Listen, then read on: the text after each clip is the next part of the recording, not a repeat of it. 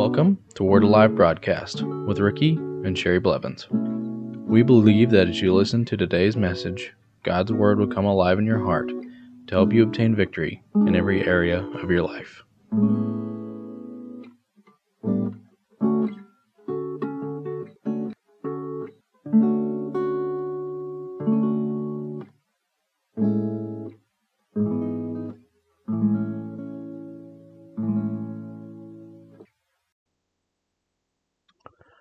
Let's go on our Bibles to Matthew 13, verse 16. We'll pick up where we left off yesterday. But blessed are your eyes, for they see, and your ears, for they hear. For surely I say to you, that many prophets and righteous men desired to see what you see, and did not see it, and to hear what you hear, and did not hear it. Now he's saying your eyes are opened up when you become born again. He's saying all these people were looking for salvation. They were looking to be born again so that Jesus Christ would come to live in your heart by the Holy Ghost, that you would have an understanding of the Word of God like you never thought possible, that you could see the truth of the gospel, you could see the blessings that God has laid out for us. Let's go to John chapter 9, verse 39 through 41. And Jesus said, For judgment I have come into this world, that those who do not see may see, and that those who see may be made blind. Then some of the Pharisees who were with him heard these words, and said to him, Are we blind also? Jesus said to them, If you were blind, you would have no sin, but now you say, We see, therefore your sin remains. They were looking at religion, that the works of the law that were present at that time, and that's what they believed was going to deliver them and make them righteous before God. But he's saying, if you were blind, you would have no sin. He's saying, you say you see, therefore your sin remains. They didn't come into a knowledge of the light of the glory of the gospel of Jesus Christ that shined on his face. See, they didn't come to the glory of God. They were walking in the law, through the things of the law, by the things of the law, saying, look at what we've done, look at who we are, look at what I've done, look at how I'm walking in the fullness of the law, doing all these things. And Jesus said, if you said you were blind, you'd have no sin. If you didn't, but you say you see, but see, religion will never get anyone anywhere. Only one thing that will get you anywhere, and that's a knowledge of the Lord Jesus Christ and his salvation. Coming into the family of God, knowing who he is, allowing him to live in your life, to be the Lord of your life, to be the Savior of your life, to be everything that you need in every situation in your life, and knowing what God's Word says concerning that. But the Pharisees were saying, well, we're living by the law of Moses, and that's what we live by. And he's saying, that will never get your sins washed away. Only one thing, and that's a knowledge of the Lord Jesus Christ. Isn't that right? Now, 1 John 2, verses 8 through 11. Again, a new commandment I write to you, which thing is true in him and in you, because the darkness is passing away and the true light is already shining. He who says he is in the light and hates his brother is in darkness until now. Now we can look back at what the Pharisees were saying and what Jesus said.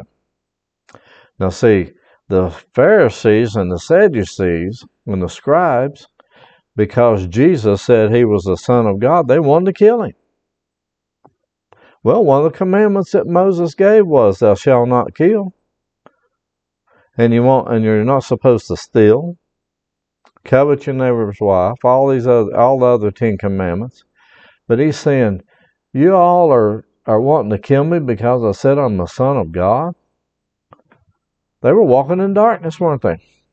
They weren't walking in the truth of the gospel of Jesus Christ.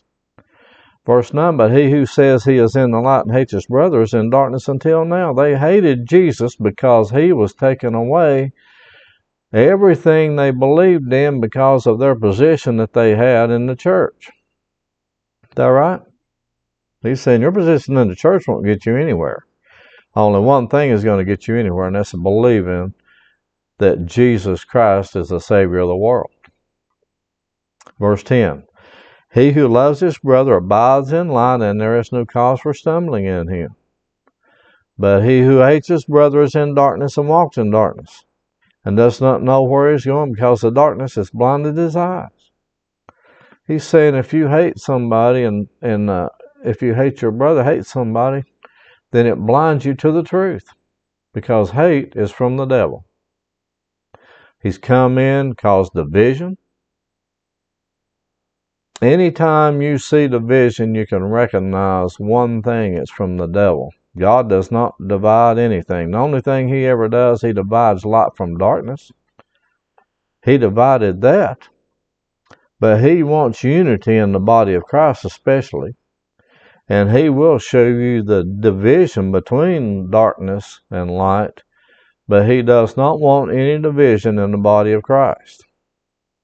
Now, there's going to be division between light and darkness, because light and darkness, the light, it shines upon the darkness, and it exposes the darkness that is in people. But if you hate your brother, how can you say that you walk in light when you hate them? You have to love everybody, and we have to love everybody. He said, this is the thing you have to understand, that we say, who are you supposed to love? You love everybody that God loves. Who does God love? He loves everybody, doesn't he? We're not supposed to hate anybody, but we're supposed to walk in the light as he is in the light. And if we do, we don't hate anybody. We love everybody. And if there's something that comes up between you and that person, then you pray for them, and you ask them for forgiveness if you need to, but you also walk in forgiveness toward them and say, I understand where they're at and why they're doing what they're doing. And you pray that God will open up their eyes, and if he can't use you, pray that somebody will cross their path to present the gospel of Jesus Christ to them so that they can turn and change their ways. Amen? And we pray for that person that God will open up their eyes so that they can see what they're doing, if they're doing something wrong. We're not their judge, but we are the light for them, and we're supposed to walk as light to them. And I'm sure each and every one of us have stumbled in that area. And all we have to do is ask God to forgive us for that, and he'll forgive us too. And repent and turn away from it, and he forgives us too. And that's one thing that I've learned. A lot of people say, well, I've seen other Christians do things that that are just as bad as what some people that aren't saved have done. Well, that didn't change who Jesus is. And it doesn't mean that they didn't go and ask God for forgiveness. The difference in a Christian and one that's not a non-Christian is that people that are Christians, they realize that they have sinned, and they come before God and say, Father, forgive me of that sin, and he automatically just forgives them at that very second and holds it against them no longer. And people that aren't born again won't come to God and ask God for that forgiveness, and then it's held against them because they haven't come to Jesus Christ and asked him to forgive him so that they can be washed clean from that sin. Let's look at Colossians chapter 1, verse 13 and 14. He has delivered us from the power of darkness and conveyed us into the kingdom of the Son of his love, in whom we have redemption through his blood, the forgiveness of sin. He's delivered us from the power of darkness. It is no longer held against us. We no longer walk in darkness, but we walk as children of light.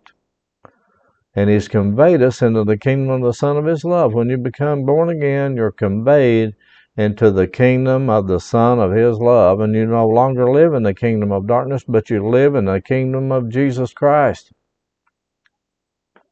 And the kingdom of God lives inside of you. Amen? And he has washed away all of our sins through His blood.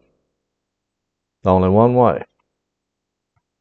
And you come and you say, Jesus, I accept you as my Lord and Savior, and I believe that your blood has washed away every sin. I believe that you're seated at the right hand of God. I believe that you are the Son of God, and that you're risen from the dead, and you're seated at the right hand of God, and that you are my Savior, and that you've washed away every sin, and I have nothing held against me from now or forevermore. And He will say, enter into the kingdom of God, my dear son. Amen. Because when you become born again, you're not just an old sinner saved by grace anymore, but you automatically become a child of God. A child of God. Say, when I'm born again, I will become a child of God. Now, after you've accepted Jesus Christ as your Lord, you say, I am born again, and I am a child of God, and I walk in light and not in darkness. Amen. And Jesus Christ's blood redeemed me. He purchased me back from the detriments of sin, and I am forgiven of every sin through His blood. Amen. And there's only one way. Let's look at Colossians chapter 3 and verses 13 through 14 now. Bearing with one another and forgiving one another, if anyone has a complaint against another, even as Christ forgave you, you also must do. But above all these things, put on love, which is the bond of perfection. And He's saying, if you have anything against anybody, forgive them. And when do you forgive them? You say, Father, I don't feel like forgiving them, but I'm forgiving them by faith. And sometimes your feelings may not line up with your forgiveness, but you say, Father, I forgive them. And you say, Father, I will not hold anything against them ever again, and I'm forgiving them just like you've forgiven me. And I'm restoring them back into fellowship just like you did me. Every time if I do something wrong, I'm restoring them back to the position that you do me when I do something wrong. And you don't hold it against them. Because if you hold something against somebody, then what will happen is it'll hold you in bondage even after you're born again. And you have to forgive them, because if you don't, it'll hold you in bondage, and you will not get your sins forgiven. That's the only thing that'll keep you from it. But if you say, Father, I'm forgiving them, and I ask you to forgive me for walking in unforgiveness or in any way. And if you have a complaint against them, pray for them. Pray for them. Say, Father, I ask you to minister to them, to show them what they've done wrong, but I forgive them, and I'm not holding anything against them. And I ask you to take care of this for me. And guess what? He takes care of that for you because you're His child. Amen?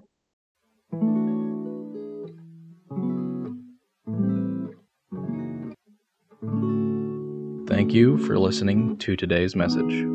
If you would like to receive Jesus Christ as your Lord and Savior, you can contact us at our website at wacba.org.